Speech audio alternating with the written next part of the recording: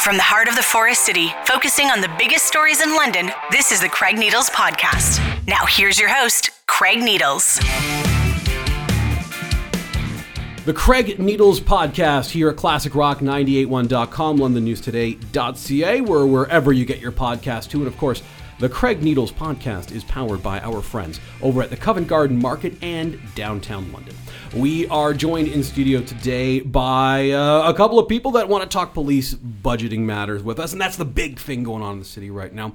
So the Chief of Police, Truong, has been kind enough to join us here, as has Ali Chahbar, who, of course, is the chair of the London Police Services Board. Hello, everybody. Thank you for being here. Hey, Hi, Craig. How are you? I'm well, thank you. How are you guys? Thank you for joining me. Thanks for having us. Before, just to paint a picture for your listeners, Chief is sitting in Cheryl Miller's chair right here. So when Craig said, hey, you can stand, go wherever you want, I said, I don't. There's a lot of energy on that side of the table there, Chief, just to let you know. So, well, we'll see how you do in that chair. Try not to swear as much as she does. There's no 7-second delay here. Yeah. Cheryl's known too. It is the internet, so we can swear, but she takes advantage of that policy. Let's get to the issue surrounding the budget, and this is $672 million over 4 years. It's far and away the biggest item that the City of London has on the budget process, which will be finalized, or at least close to finalized, this week. So I'll ask you first, Ali, and then I'll get the Chief's take. Yeah.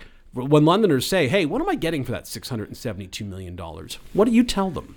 Yeah, we understand when I say we, the board, right? Yeah. It's a transformative budget. It's the largest budget ask that we've, I believe, any police services board has ever made, right? So that's a natural question. If you're out there, a Londoner, saying, hey, well, what are we getting for that, right? So you almost have to go back a couple steps, Craig, to answer that question. So it's really, what's the inception? What gave rise to this budget request? You look at things like our response times. They're, I don't know if I want to use the word abysmal, but they can be. They're not good. They're not good. And we've seen the numbers. I've seen the reports. Right. They're not good, and they're lagging behind other comparably sized cities. Right. If you're doing kind of looking at the metrics compared to other similarly sized municipalities across the province and the country, you see that our response times, and Chief can talk about this more authoritatively than I can, but Code 2 and Code 3 response times are lacking, for lack of better terms. When we're talking about our cop to pop ratio. Right, the number of officers we have here per 100,000 residents, again, we're below both the national and the provincial average. And so, when you look at when you look at a whole host of things, I could spend 5 minutes just talking about kind of those indicators. It signaled to us as a board that we needed to make an investment in the city and in the London Police Service. So yeah, it's $672 million. It's a big number. It's a big ticket number. But we're looking at getting new technology, more officers, training center, and a whole host of other things that will, with new leadership and under the vision of Chief Truong, will all culminate in markedly more effective policing for the City of London. How is it going to be more effective policing, Chief? How are we going to say, okay, we've got 90-something more new officers and some other civilian personnel. How is that going to translate from, okay, we've got these people, to policing's more effective in London? Yeah, that's a great question, Craig. And let me just first paint the picture that as my job as the Chief of Police, my job is community safety and public safety of this city. And community safety is the number one priority for myself and for everybody in the organization. We can't get to community safety. We can't make this community safe as possible if we don't have community trust. All right? So community trust is a priority for us to get to community safety. And we can't get to community trust or community safety without ensuring that our organization, from a wellness perspective, an infrastructure place, and our members are doing well. We'll never get there. So this budget involves those three priorities to make sure that our community is safe. If you're asking me what the city will see, what the citizens will see, they're going to see the police when they call 911. You've already spoken about it. The chair's spoken about these response times. And I can tell you, as a chief of police, I am not happy with these response times whatsoever. The citizens here that live in this city, that work here, and that play here deserve to see the police when they call. When they call 911, we need to be there. And right now, if it is life and death call, 9 times out of 10, we'll be there in 9 minutes and 31 seconds. I can tell you that urgent calls, 9 times out of 10, it's over 7 hours wait. And non-urgent, non-emergency calls, you're looking at 4.5 days, 9 times out of 10. Sometimes you're looking at weeks. And what is really disappointing is that citizens just hang up and cancel the calls. And that's not something that we should be proud of whatsoever. Mm-hmm. So this budget ask encapsulates all these issues. It is going to reduce response times. The citizens in the community here will see police more in the community, in the residences or neighborhoods, in the business community. They'll see more police on the roads to make the city safer. You're going to have the citizens feel safe and be safe. Now, I know that you've seen the same reports that I'm talking about, and these are academic studies, and I want to ask you about it first, Keith, and I'll ask Ali about it, that would say the number of police officers doesn't necessarily correlate with a lack of crime in a community or safety in a community. Now, I understand that the number of police officers definitely does correlate with response times, but when you see those reports and you've heard that pushback from within the community saying, okay, more officers doesn't necessarily mean we're safer, what do you say to that? I would say I'm legislated to, as a chief of police, to provide adequate and effective policing. And the functions that I have to ensure that I meet is crime prevention, assist victims of crime, enforcement of crime, maintaining public order, and being in a position for emergency responses. So all of that doesn't go into the study, right? And I talked about community trust. Well, that study doesn't speak to when the community is calling or 911 calls come into place and there's an emergency involving an infant or a young child. One would say, well, that's not a police response. Why are the police responding to, a child, a life and death situation, which we get all the time? And I can tell you that the majority of the times we get there faster than fire and EMS. And all that matters is we just need to get there to help. And when the professionals and the experts with fire and EMS get there, we turn it over to them. But we need to get there when the citizens call. That study doesn't take into that account. The study doesn't take into the account of individuals that are being hit on our streets, pedestrians that are being killed, motor vehicle collisions where people are being killed. And I've already said previously, we are at an all-time high. We've never had this amount of deaths occur on our roads. And it's not good, because when people have family members going to work or coming and going on our streets, they should feel confident that those family members will come home. This was actually going to be later in the interview, but just since you brought it up, I'm going to ask about it now. How will these officers that you want to hire them, if you're able to get the budget to hire them, how will that impact traffic safety in the community? What's the plan for that? So right now, one of the biggest problems is our deployment model, our service delivery model hasn't changed for the last 20, 30 years. It's essentially been the same. So it may have worked 20 or 30 years ago. It's not working now. We have grown exponentially. That's no secret. Everybody knows that the city has grown dramatically, but the policing services have not. There's been an underfunding of this police service for decades. And now we're at a critical crossroad, and we're seeing it with the amount of people that are dying in our streets that are preventable. Our officers are not in a position to conduct road safety enforcement. So the service delivery model that we have currently involves, essentially, I'm trying to speak really high level here. Our frontline officers do everything from start to finish. Unless there's certain mandates or certain investigations where true expertise and skill sets are required, they essentially do everything from start to finish. The problem with that is, and I'll give you an example of an intimate partner violence investigation. We get roughly 17 or 18 intimate partner violence calls a day. So 17 or 18 a day, they're intimate partner violence related. Of those 17 or 18, on average, 4 of them result in arrests. All right? That takes a lot of time. It takes expertise. Now, if I just focus on the amount of arrests that we make involving intimate partner violence, that's hours and hours that our frontline officers are not on the streets responding to 911 calls, having the ability to interact and engage with the community and be proactive. They're in our headquarters. They are conducting interviews. They're canvassing for witnesses, potentially drafting judicial authorizations, doing a lot of paperwork. That is our current model. With the new service delivery model, with this budget, it is going to put those officers back on the streets. So when we have investigations, especially, intimate partner violence investigations, sexual assault investigations, assaults, anything persons related, that'll allow our officers to get back on the road very quickly, because the new officers that are coming, part of this budget, is investigative teams supporting the front line. So these investigative teams, they need to be trained. They need to have the proper investigative training and experience to conduct these investigations. So they're thorough investigations, proper investigations. Right now, our officers are working so hard. You hear this all the time. You know it. Our frontline officers are overworked. They're responding. They're going call to call to call to call. We're not investing in the training of these officers.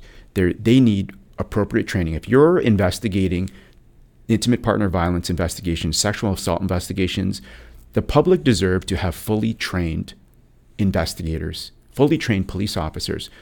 We need to do a lot better with training our frontline officers. So that is why this budget request is coming in. This is going to assist us with getting the right investigators to investigate those crimes that require investigative capacity. And our frontline are not the ones that have that capacity right now. They need to get back on the road to be forward facing and respond to these 911 calls, and when the public are calling for us. Well, put a pin in that for just 1 second. I want to ask you, Ali, about the community safety aspect of this, because safety is a word that can mean a lot of different things to a lot of different people. So what do you think a safe community means? How would you define that? Well, it's funny. The word that Chief said, and I think you said it too, Craig, was trust, right? And so, safety is a subjective term, right? In the sense that depending on maybe a whole host of factors, maybe socioeconomic factors, maybe looking at other different types of demographics, maybe looking at where you live in the city, right? How you quote unquote define safety may differ. But the word that the chief raised a couple times there was trust. And one of the things that stands out for me is that if you're a resident of London, you need to have trust in the police in general. And you also have to have trust that when you call the police for an emergency, for whatever it is that you're calling the police for, you have to trust that the police are going to be able to respond. And so one of the things that the chief talked about right now is response times, being a code 2 response time.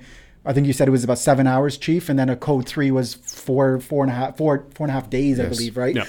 So how many people, when they're facing that situation, Craig, go, forget it, I'm not even going to call the police? It's kind of like when we've all been in this situation where it's like, I think I need to go to the emerge, but I don't want to go wait there for 8.5 hours. Maybe I can just, figure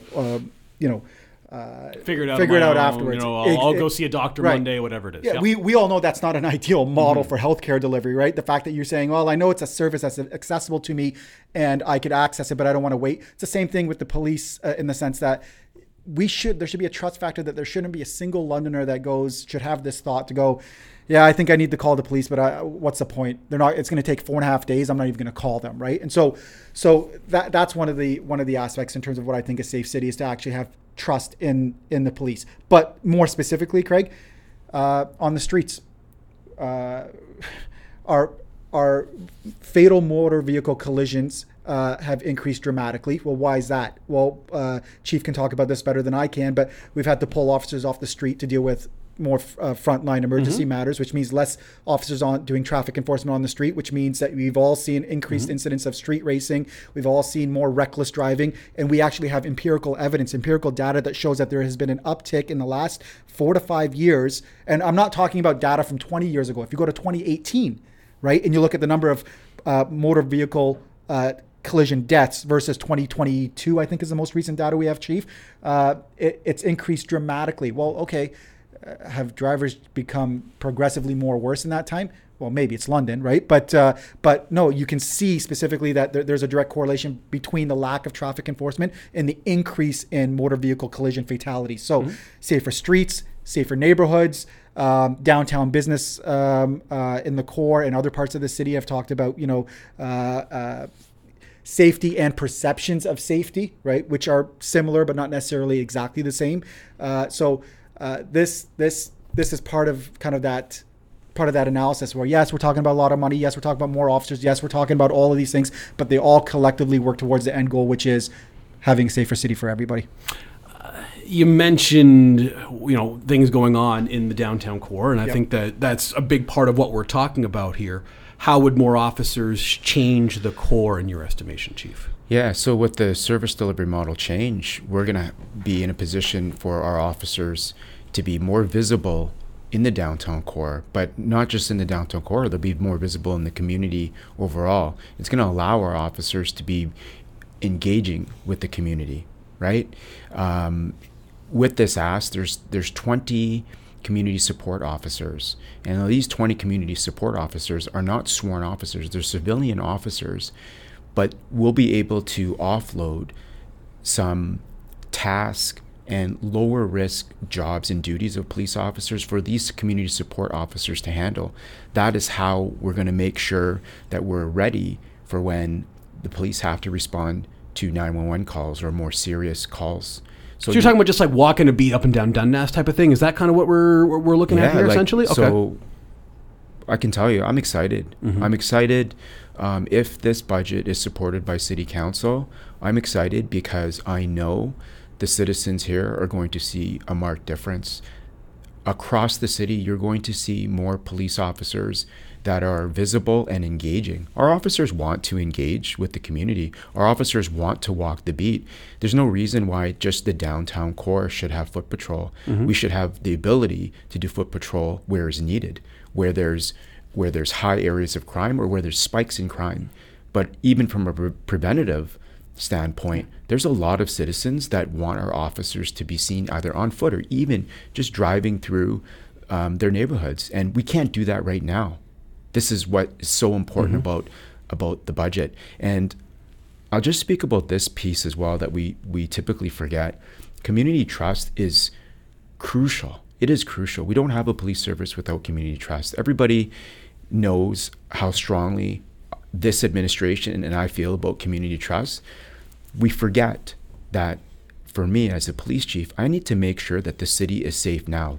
How are we going to get the city safe now? But I also have to think about the young generation and the young kids that are coming up and that will be here when we're not. And what is so critically important is that if we don't build the trust and these kids see the police in a positive light for their first time versus the first time seeing us and hearing about us in negative lights, we do a disservice to these kids as they get older. Because if they become victims of crime or they're exploited in any way, if they don't have trust with us, then how are we going to expect them to come report to us or come ask us for help? We've seen this. That's why it's so important that we invest with our community as a police service in our youth, crime prevention programs, community engagement. You see it, our officers want to do that. That's a very, very big, important piece of being a police chief here and making sure that there's a structure in place for us to do that. And I think that the structure obviously needs some work. And I think most Londoners would agree, okay, response times are bad. Those need to be fixed. So there are a couple ways to go about that. One is hire more officers. And I think that most people would agree, okay, we can hire a few more officers. But there's also make it so officers have to attend fewer calls. Where do you stand, Chief, on, and I know that some politicians talked about it, but it hasn't become a mainstream thing, have some sort of mental health call service that wouldn't be the police, where someone who's a mental health expert can go to some of these things? Because when we talk about safety in the downtown, as an example, a lot of those issues intersect very closely with mental health issues, right? So where do you stand on having someone other than police officers attend some of those instances? Yeah, so I'm agreeing with you. Our officers should be used when we're needed, right? So what are the efficiencies? And that's what this budget is allowing us to do. You see it, trying to find the efficiencies, reduce the officers' times and call and frequency of calls when there's better ways to respond and to modernize. That's part of it. So there's a narrative out there that, if we reduce all the mental health calls, the police will have all this time. Yeah. Well, what if I told you, right? What if I told you from our data, and this is something that we need to make sure that we're capturing the best data and the most accurate data. But what if I told you we average 10 calls a day in relation to mental health responses? 10 calls. Now, what if I told you of those 10, we average 4 apprehensions of the 10?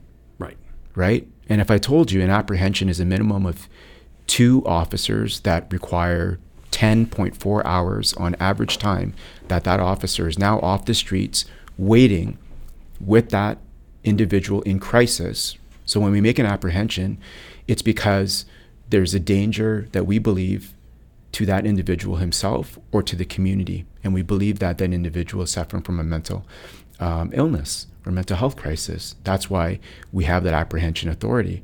So if it's only 4, and I don't say it's only because that's actually a lot of officers and a lot of times, but if we're responding to 10 calls that are mental health related, but we get 200 deployments daily, so work with me here, okay? Yeah. 200 calls where officers are being deployed on average every day. So it's 5%-ish of the calls. Exactly. So there's a narrative out here that this is all the police are doing. No, this has taken a lot of our time.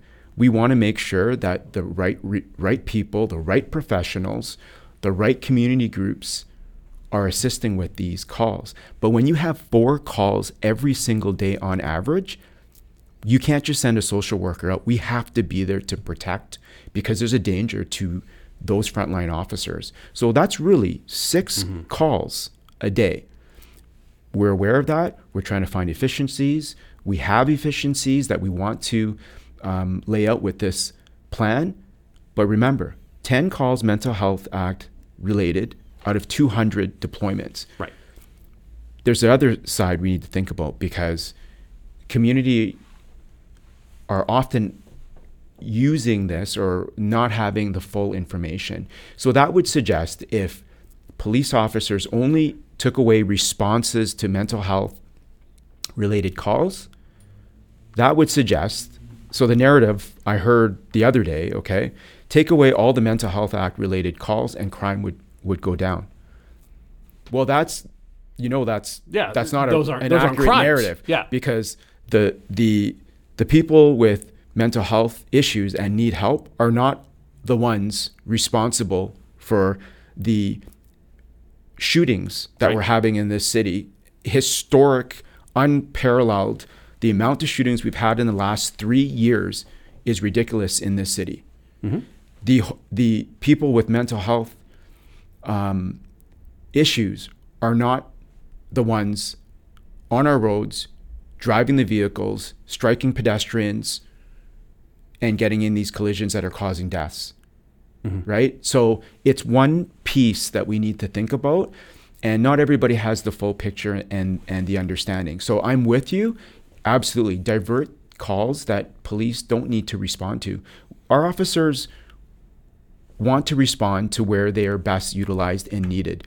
And if they are needed in crisis situations, that's where they want to be. If mental health professionals are the right people to assist and provide support, absolutely. That's where we're working really closely with the community for this piece. But this is just one piece. One more granular question. I want to get to a bigger thing I want to ask Ali about. The aspect of poverty and how that works into this. Obviously, people who are in poverty, there are phone calls to the police about them, depending on what's going on in the street, depending on what they're doing. And sometimes they're committing crimes, sometimes they're not. But how does that work into how you want to deliver service to the community? Because poverty is obviously a massive problem in this city right now, as you're very well aware. Yeah, it involves partnering with our community, and that involves community trust. That involves the whole priority of community trust. How do we increase our partnerships? How do we continue working with all the great community groups and all the great people in this city that want to address the root causes of crime, right? We're with you. I'm with you there. But I'll tell you, if we don't fund the budget, we won't be able to do that. There's a piece for police in all of this. I've said time and time again, community safety is a shared responsibility. We cannot make this community safe just on the police alone. We have to work with our community. We have to work with all these amazing groups and organizations out there that are doing their best. There's a piece here, but remember, as a police chief, I have to plan for the future. And I would be a terrible police officer and terrible police leader if I wasn't keeping in mind the growth of this city, the fact that we have to make sure our officers are trained for high density policing and vertical policing. That looks very different than what it is here. We have to plan. Nobody has to worry, okay? So nobody has to worry about the increase and the rise of active shooters. I have to be aware of this trend in the United States, because typically you see it in the United States and then you see things that come north. And I have to be prepared for that. It's not for anyone else to think about, but I got to make sure. Would gun laws not help us out there a little bit compared to some U.S. states? Like, as far as they have stricter gun laws, we have stricter gun laws than they do. That not help us out a little bit there? The problem is all the guns that are being seized in London usually are coming from the United States, and Yep. they're illegal guns anyway. Yep. So think about it. Criminals don't abide by the law. No. Doesn't matter, right? So we still got to be prepared for that. So these things I have to think about for this city. So when we're talking about training, when we're talking about investing in resources, I have to be mindful of this, where the average citizen only is thinking about right now. I need to think about 5-10 years down the road, because we have an international airport here that we also are responsible for. But that's not the citizens and the community's responsibility. That's my responsibility. I understand that. And there's a few other big picture questions I want to ask you, but I want to ask Ali one first. This is about where this fits in with the city's budget, because $672 million is a lot of money, obviously, as we've discussed. And we talked about why you guys think that it's worth the money. However, there are going to be people in this community that say, hey, they're talking about closing my library branch. Hey, I want a different bus route that goes from here to there, and it's not going to happen. And LTC feels they're underfunded, and there's ads on the buses about LTC being underfunded. We've got some councillors pushing back, obviously, on the police budget here. Was there anything that when you saw what the chief brought to you, what administration brought to you, that you saw, hey, you know what, maybe we could cut this or maybe we could cut that? Was there anywhere where you said maybe there's a spot for some savings here as you were going through the process? No, there wasn't. The board and I spent weeks and months on this budget. We went back through this thing. We went line by line. We had conversations with the chief. We had conversations with the deputy chiefs. We had conversations with finance. We had conversations with consultations with the community. We did one of the largest budget consultations that I think that's ever been done with the London Police Service. Over 300 public input consultations. We talked to individuals. We talked to business owners. We talked to community organizations. This was a collaborative process. And I know, Craig, I've known you for a long time, and I know that people have raised the LAV as an example. Let's talk about let's talk, right? Yeah. I think I knew where it was coming, right? So I want to talk about the training center too. Let's talk about the LAV first. But so people say, do you guys really need to spend $480,000 on a LAV, right? Or do you guys really need to spend this money in this area? Here's the thing. When the chief of police comes to us, right? And I understand it's natural that people look at it purely from a budget line impact perspective, right?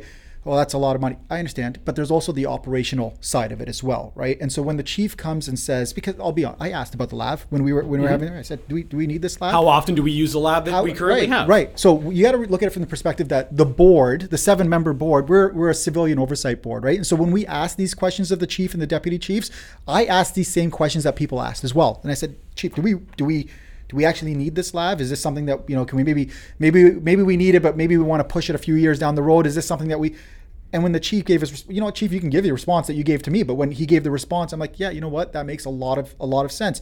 Talking about how London is the fastest growing city in Ontario. It's the 3rd fastest growing city in Canada, right? And because we have this rapid growth in the city, we've historically gotten by with, one lab, but now we need to contemplate scenarios where we need to have two of them, right? And the reason being, and there's a real life example that you can talk about, Chief, much better than I can, and maybe I'll pass it to you in a second to talk about it. But there's also another component to it, Craig, which is, we understand that it's a massive budget request, right? $672 million. That's big money, right? And so there's three kind of concepts that were core to me for this. So we talk about metrics, we talk about transparency, and we talk about accountability, right? So there's no part of me that says, all right, hey, City Council, we're asking you to approve this budget because the city needs it. And then it's like, okay, well, we'll talk to you again in 4 years. Well, no, we need to have these mechanisms to ensure that there are metrics. And how do we define success? How do you actually define that, okay, you've received this money. How do we actually define to see that there's a measurable impact on, to your word, what you said earlier, the safety of the City of London? Okay, well, we need to find out. So we need to find out, have response times actually come down, right? 1 year, 2 year, 3 year, 4 years from now. What about the number of calls in the queue at any given moment, right? I'm going to be asking both you guys about this in a year, I promise. But you know what? You're going to be asking us, but the board's going to be asking the chief, right? Yep. And because we're saying to the chief, all right, Chief, we unanimously approved this budget at the London Police Services Board. It's now going to council, hopefully for approval, in a week's time. Okay, if we just operate under the assumption that it's approved, okay, now what? A year from now, what are the measurable impacts that you can do a year from now? What are the measurable impacts for 2 years from now? What's the thing that 4 years from now? How do we as a community, how do we as Londoners, how do we as a city, as a police services board, as members of the media, how do we define whether this is actually working or not, right? And so I know and Chief, I'm going to pass it over to you in terms of how the discussions that we've had about metrics and how do we actually define and measure that there. Well, before we get that, okay. I want to ask about both the LAV and the training center. Why were those things things that needed to be done in this portion of the budget cycle? Then we can talk about metrics in a second, Chief. So explain those two. Well, it's a question I've asked him this question right during the board meetings, right? So yeah. Thanks, Craig. This is a question that a lot of Londoners are asking. It's a fair question. So I'll try and paint the picture for you. So as a chief, I'm not the expert in every aspect of policing. I have great leaders, great people that I rely upon. No chief knows everything. In forming this budget, we looked at risk. I want to know the biggest risk to the organization, the biggest risk to the community. I want to hear from my members, all of them, and I want to hear from the community what's important to them. And then I need to look at exactly what's happening and do our best to predict trends and to make the city safe. So I can tell you, in March of last year, 2 of our officers were shot. They were shot protecting. This is on Kipps Lane, in an apartment building on Kipps Lane. Right, we know that. I can tell you, and that was before I got here. I came here in June of last year. 1 month while I'm here, an individual goes on a violent rampage, victimizes this community, shoots an innocent person in the face. This is an individual in a residential neighborhood. All right? Our frontline officers are not equipped to deal with active, violent individuals like this. We are putting our officers at risk. They do not have the required expertise training for this. That requires a different level of training. Having said that, our frontline officers go to work every single day preparing to deal with cases like this until our tactical team can assist. Our tactical team responded because our frontline needed them. This individual went into people's homes. He took over a home with a firearm. Our officers got there with the LAV. Our tactical officers responded with a LAV. That LAV acts as appropriate cover for our officers to engage. We need to contain that individual who we already know has shot and potentially, at the time, killed an innocent person. We have to contain that. This is a residential neighborhood. I can tell you, unfortunately, our officers had to engage that individual who engaged our officers who had the LAV as cover. And thankfully, nobody else was injured. Unfortunately, our officers had to shoot that individual. Now, my officers have to go through months of stress, being criticized by the SIU, investigations looking into wrongdoing when they're trying to do the best they can. If that individual went out the back door, now the officers back there, they don't have the appropriate cover. They don't have a second lav to contain that individual. When you're looking at incidences, you need minimum of 2 areas of containment, right? Minimum. So I'll use this to help you understand. On Richmond Street, if there's an armed individual in a car, he's on our streets, right? He's in a car.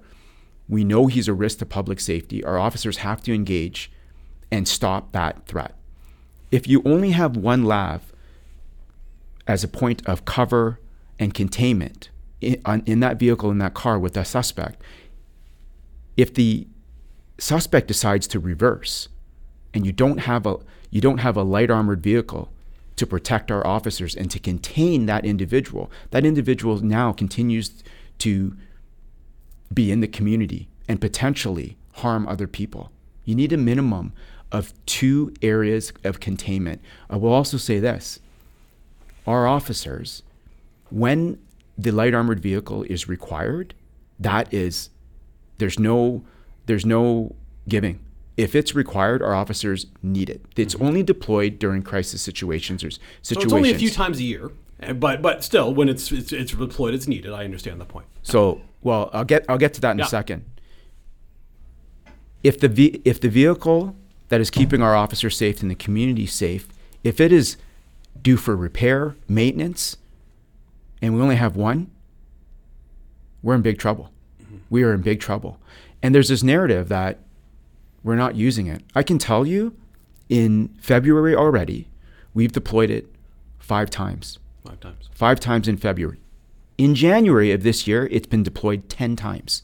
So I don't know where this narrative is coming, but I can tell you right now, 5 times this month so far, 10 times in January. And I already stated, I need to plan and I need to make sure this city is growing tremendously. This light armored vehicle is being asked towards the tail end of the multi-year budget, in line with the growth of the city.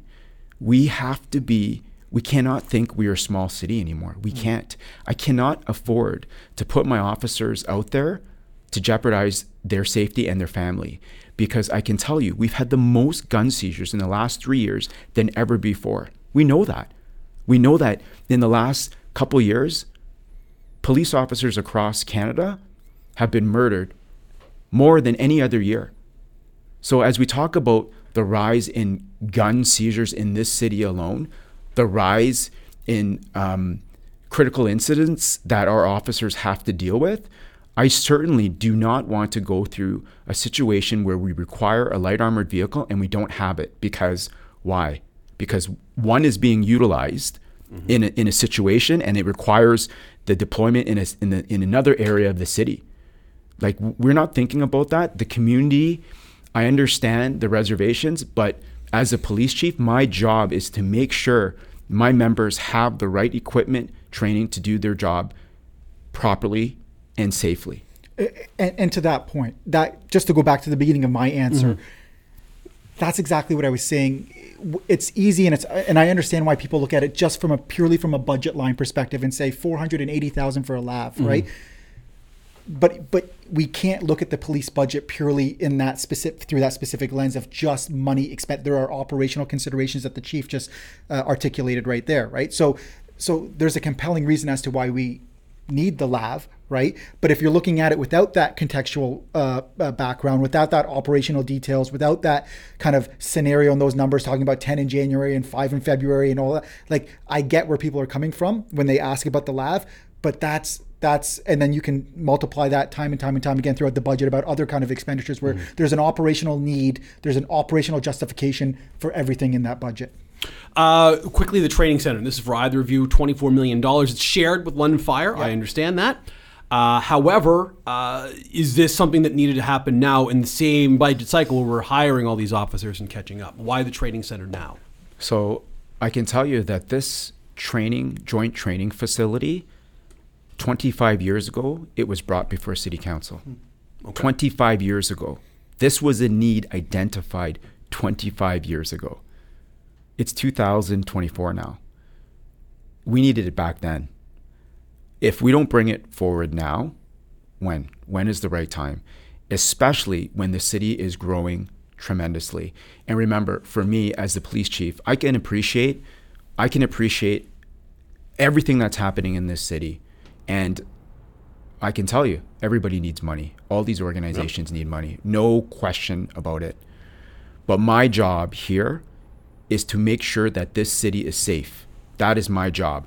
And what other people are not thinking about is my responsibilities legislatively wise. So the training facility is not just the police facility. It is for fire. Fire need this training facility as well. As our city continues to grow, different challenges we need to anticipate and we need to plan for. Nobody's planning for high density policing, Craig. Nobody's planning for that. We're talking about, the profession of policing is the most criticized profession ever, hands down. It is the most criticized. And I can tell you, training constantly is at the end of it. Why didn't you do this? Why didn't you do it? Well, it's a lack of training. It's the lack of investment that we've invested in training. It's the lack of ability for us to train our officers, lack of resources, all of it. We have to move in to the future. And I'll tell you, this training facility, if we had it built and up and running even 10 years ago, we wouldn't be here today. We need it now. The training facility needs to be in place now because it's not even up and running, Craig. This multi-year budget for this cycle, it won't be up and running to the end of the multi-year budget. You know what I mean? So let's put this out to the next budget. It doesn't just magically open as soon as you spend the money. It takes years to build. It takes years to build. Like, we have to think about that. And I appreciate people saying, hey, now is not the right time. But I'll tell you, I've dealt with a lot of victims throughout my career, a lot of victims. And all these victims who had family members murdered, who had family members severely hurt, be involved with critical incidences where there's armed barricaded situations or hostage situations, I can tell you, for the amount that it would cost for the LAV, they wouldn't bat an eye. Fair enough. Ali, go ahead. No, I know we're wrapping questions. up. Yeah, right? yeah. I know. You guys got to go, but yeah, you finish yours. Yeah. And I don't know if we're at the end of the interview or not. No, Craig, I got as much time as you guys. Okay, have, I'm good, right? Yeah. So I'm fine. But I guess it kind of goes to the original part of your question. You had a two-part question, right? Because you were also talking about finite resources as well, right? And how it's the police request against other people coming to city council saying, "Hey, well, I realize that's not on your plate or the chief's plate. I understand that. Right. Yep. Right. And that's it. And so I don't begrudge anybody for going. Actually, not only do I not begrudge them, I would encourage every board or every organization or every agency to go and say, hey, this is what we need, right? So whether it's transit or whether it's library or whether it's the arts council or whoever it is, right? You make your pitch and you send it to city council and then they make the decision. That's right. So, but what I can tell you with regards to this police budget is this current ask is a reflection of what I believe and what the members of the board to believe, what has been chronic underfunding of the police in London for not just years, but you could say decades. Oh, right? And I think that's very clear to see. And I think it's very easy to put that on a graph and say, hey, look what London spends on policing. Look what everywhere else spends on policing. We're behind. I don't reject that for a second. And past boards and past councils, I think, and I hope I'm not speaking out of turn here, but I've almost taken a sense of pride of taking a minimalist approach when it came to funding. And so now we're dealing with the impact of that years later. So when Chief talks about councils from 20 years ago in training center, well, it's because 20 years ago they said, well, let's push it to the next cycle. All right, then 4 years after, let's push it to the next cycle. And the next, well, hey, it's 5 cycles later and 25 years later, and now this is where we're at. So yes, I understand it's a big number. Yes, I understand that it comes at a time where others are also saying we need as well. But I'm telling you right now, it's a byproduct of chronic underfunding of the police service so that we have to rectify what have been historic wrongs to get this right. And this isn't something it's not like, okay, well, they do it now and they're going to come with another, $672 million. It's something that needs to be done and rectified right now. No. I want to ask you a couple quick rapid fire ones, Chief Truong, before you wrap up here. First of all, how often do London police have to respond to calls that are not necessarily appropriate 911 calls? And is there anything that could be streamlined as far as when people call 911 and determining, okay, the police have to go to this and not have to go to that? How does that work from an operations perspective? Yeah, that's something that we're looking at, Craig. And, listen, I can tell you, I've been here since June of last year. For the last several months, all things have been budget. Yeah. All things have been budget. Yeah. I really, really want to get this budget process through because there's so much work to do. Because now we can focus on the priorities and making sure that the citizens get what they're asking for. Right. I need to focus on that. And this is all part of it. Making sure that we're responding to the calls and the requests that require the police versus other ways or alternative responses to that.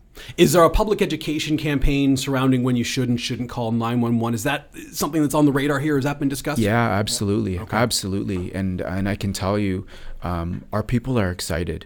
Our front line, and I've heard you say it before, I've heard the community say it, the morale of the London Police Service needs a lot of help. Yep. Has been very I've low. heard from officers myself, both before and after you took over. Yep. That's right.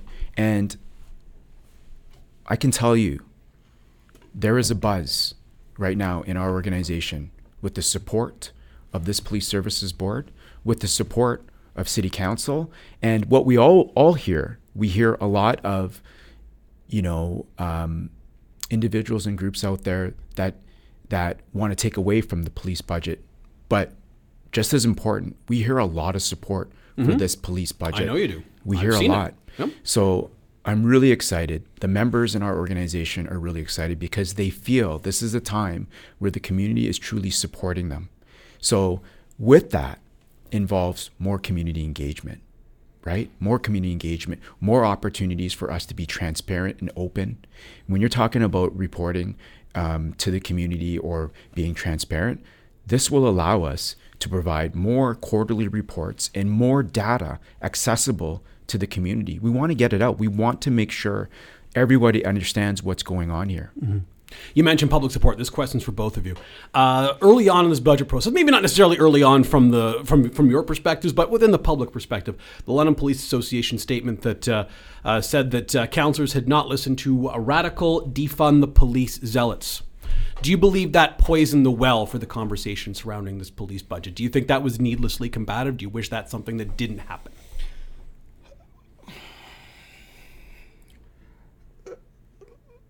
I'm trying not to give you kind of a canned political response here, right? Yeah, I think there's a lot of passion out there, right, across the spectrum. So whether it's the London Police Association or whether it's people that are advocating for funding on other areas of need, I think there's a lot of passion out there, and I think that's reflected in sometimes the rhetoric that's being used out there, right? So people that say, defund the police. I've read something last week, Craig, that said we should abolish the police. We should abolish the police, get rid of all of the police, take all the funding and move it elsewhere, right? Yeah, that's an unserious position. No, right. But what I'm saying is, so some of the rhetoric on both ends of the spectrum, while I support people's passion and whether I support, right, I'm not going to really engage in kind of getting into the minutia of that. What I can talk about is being kind of a subject matter expert as on behalf of the Police Services Board is we've identified what we need, right?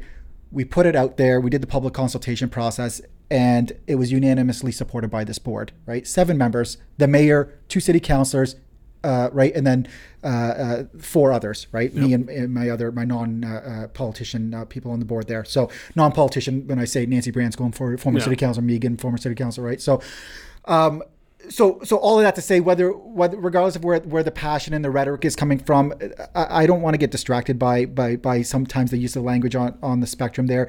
This is the budget that we've put forward. This is the budget that we absolutely need. This is the budget that the City of London needs. It's what we need to make the city safe now. And council has a big decision later this week, Craig. Like they really do. I know. It's gone through committee, but they really have a big decision to make right here because I think what is decided later this week will have a generational impact on the safety and security of this city. And I would implore the councillors to do the right thing and support this budget. Second last question, Chief, unless you want to add something to that. Let me add to that, because Sure. I'll say this. The London Police Association are a fantastic group of leaders. Their job is to advocate for their membership. That's their job. They are fully member focused. And that's what you want in an association. And I can tell you, I had not met them until I came here. They're passionate, they care, they advocate for their membership. As the chief, I'm the same way. I care about our members, I care about the organization, but the difference is, what I have to always put in my decision-making tree is the responsibility that we have to the community. Not that they don't have it, but their primary focus is the membership. My focus, membership and community, the responsibilities there that I hold as the chief of police. During this whole budget process, this budget is not for me, it's not for the chair, it's for the organization and for the community. So we hadn't seen the association support, or not that we didn't have it, but I hadn't seen it. The first time I've seen it was a Twitter post, and what you're talking about, a Twitter post or an X post. Yeah, whatever it is. Yeah. So that's the first time I saw it. And when I saw it, I'm like, wow, thank you. So I thank the association for this, for supporting the budget, for supporting the police budget and the ask. And that's what I thank them for. The association is completely independent of the chief. One thing I have with the association, I respect what they're doing. I like to think that they respect what I'm doing. We're going to disagree on many different fronts, but we have a mutual respect and an understanding of both of our positions. I thank them for supporting the police budget. I don't control what they say or what they think. And it's not, by the way, to build on that point, it's the police association is, the board is also very thankful for their support of this. But it's not just the police association. It's not just members of the, like we had a media availability thing at what was it, a couple of weeks ago. We had the heads of Western and Fanshawe and LHSC and St. Joe's and TVDSB and London District Catholic, right? So there's widespread support for this budget right across the community, whether it's the police association or public sector institutions or the business owners or the individuals.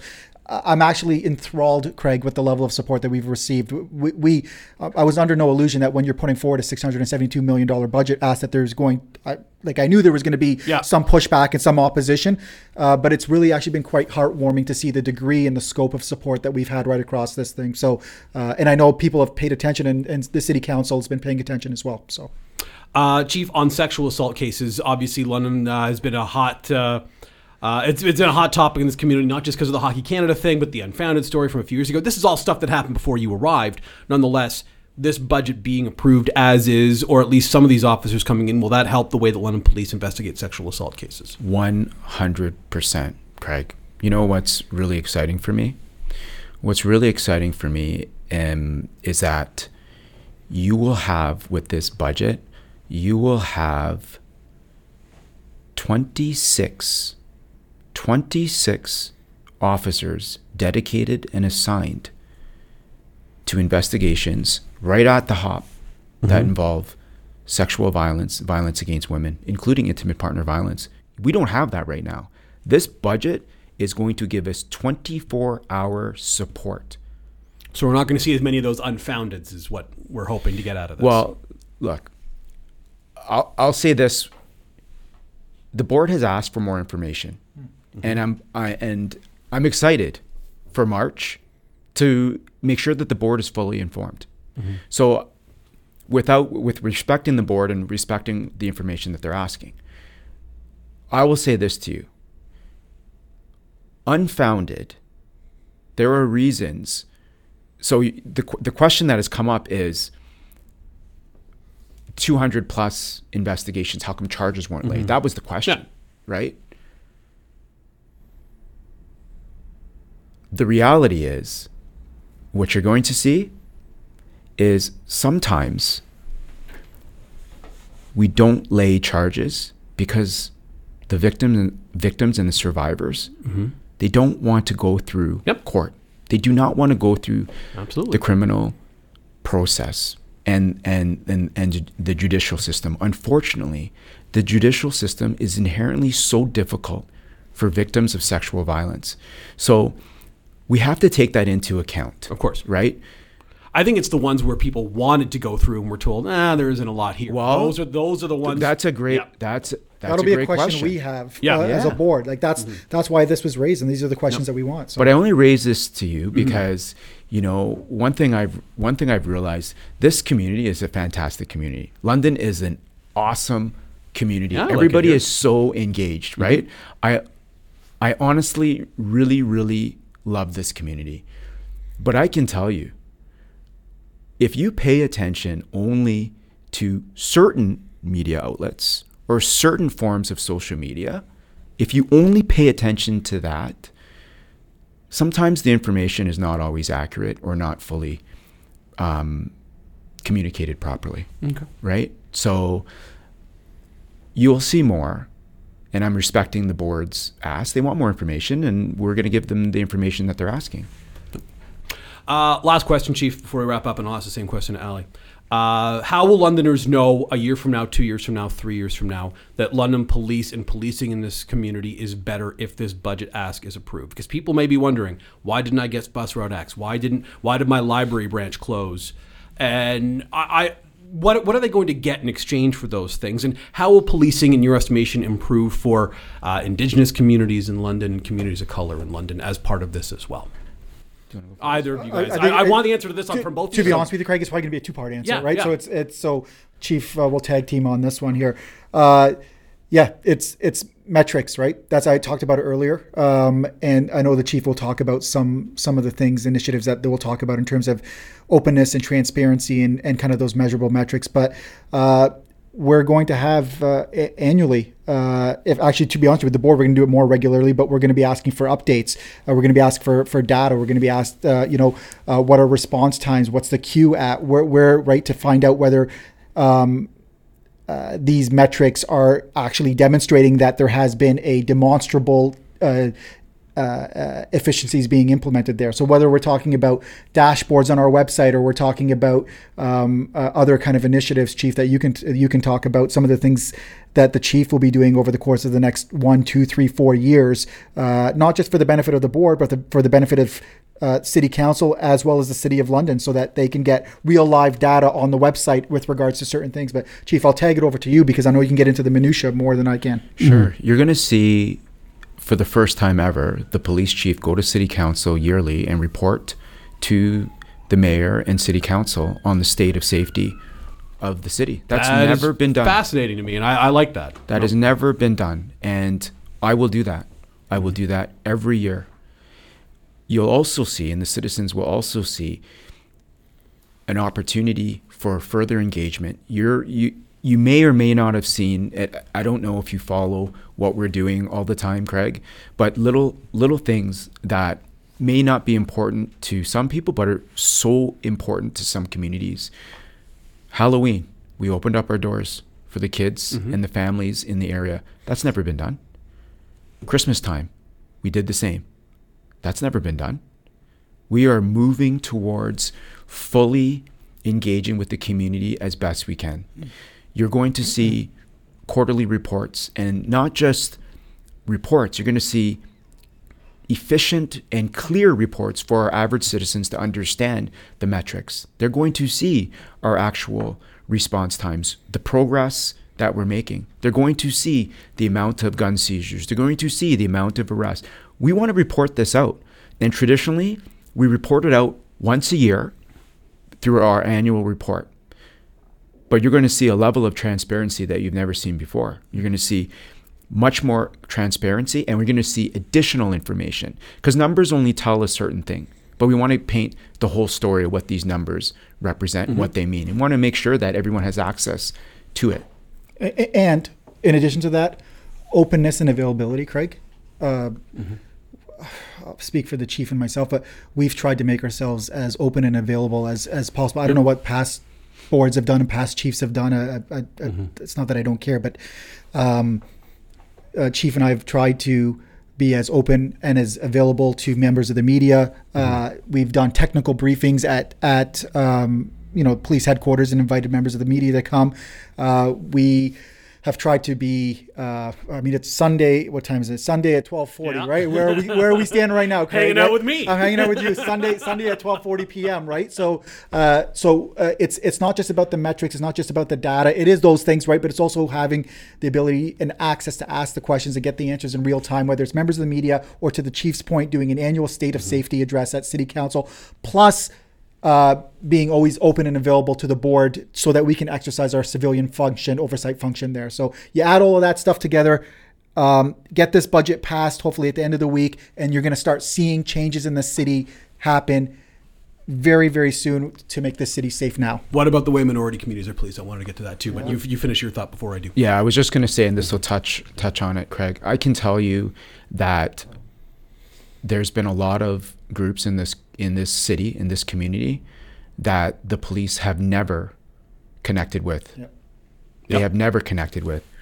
And that has been a priority for... I know it's been going on since you got here, and I've talked to a few people from various minority groups in the city who have come in and chatted with you and your officers about sort of what goes on in the community. So I know that's going on. Yeah, so I'm excited for that. And our people, the leadership team that I have in place is a fantastic leadership team. We have leaders by rank and leaders that don't have rank. We have phenomenal people in our organization that want to do all these pieces of policing. But if I don't build the infrastructure and make sure that they have an opportunity to do that, the community suffers, and so does our officers suffer. So you will see within this budget, you will see more partnerships, you will see more community engagement, and you will see outreach and the ability for us to build and strengthen trust. No police service is perfect. No police chief is perfect. What I can tell you, what you can expect, is that you're going to expect, you can see that I will make mistakes, our organization will make mistakes. But I will tell you, without a doubt, and the people who know our people and know me, it's coming from a good place. You're going to see this city connect with the police like they've never connected before. I truly feel it. I truly mean that. I know this city is not only going to be safer, they're going to feel safer. And I'll say one last thing on that point there. And then we'll wrap up. One of my first substantive conversations I had with Chief, I don't even know if you were officially hired at that point, to be honest with you, Chief, was about diversity within the ranks of the London Police Service and what his ideas and his vision for that. I'm a firm believer that we can't truly claim to have community policing until and unless the police service reflects the community that it serves. And so one of the things that we've talked about, we being the board, is taking proactive measures to diversify the membership within the London Police Service so that the service reflects the community. And so that's something that, in addition to all of these conversations we're having about budget, in addition to talking about training centers and labs and more officers, well, when we talk about more officers, it's also trying to go out into the community, go to different, ethnic and cultural communities that have historically not seen themselves reflected in the police, and taking a more proactive approach to say, okay, hey, have you considered a career in policing? Have you considered, right? Because a lot of these people, and I come from a region, even though I was born in London, but my ancestral, when my parents were born, where we talk about trust of policing, that's something that doesn't exist in a lot of part of the world, right? And so when you immigrate to this country, or you come to Ontario, or you come to London, sometimes the history of your relationship with the police would lend a hesitancy to say, well, this is something that I want to be, right? So it's about, when we talk about trust between policing and the community, we're not just talking about it in the context of just response times or trust that the police are doing their job, but it's also trust that the police service reflects the community that it serves. And in order to do that, you have to go out into the community, attract those people, bring them into the service, and then I would respectfully argue, then and only then can you truly claim to have community policing, because and it's not just policing, by the way, it's policing, it's education, it's a whole host of other sectors where we still have a lot of, we're doing a good job, but we have a lot of work still to do on that front. Can I just add to that? Absolutely. Craig? The London Police Service is beyond 100 years old, okay?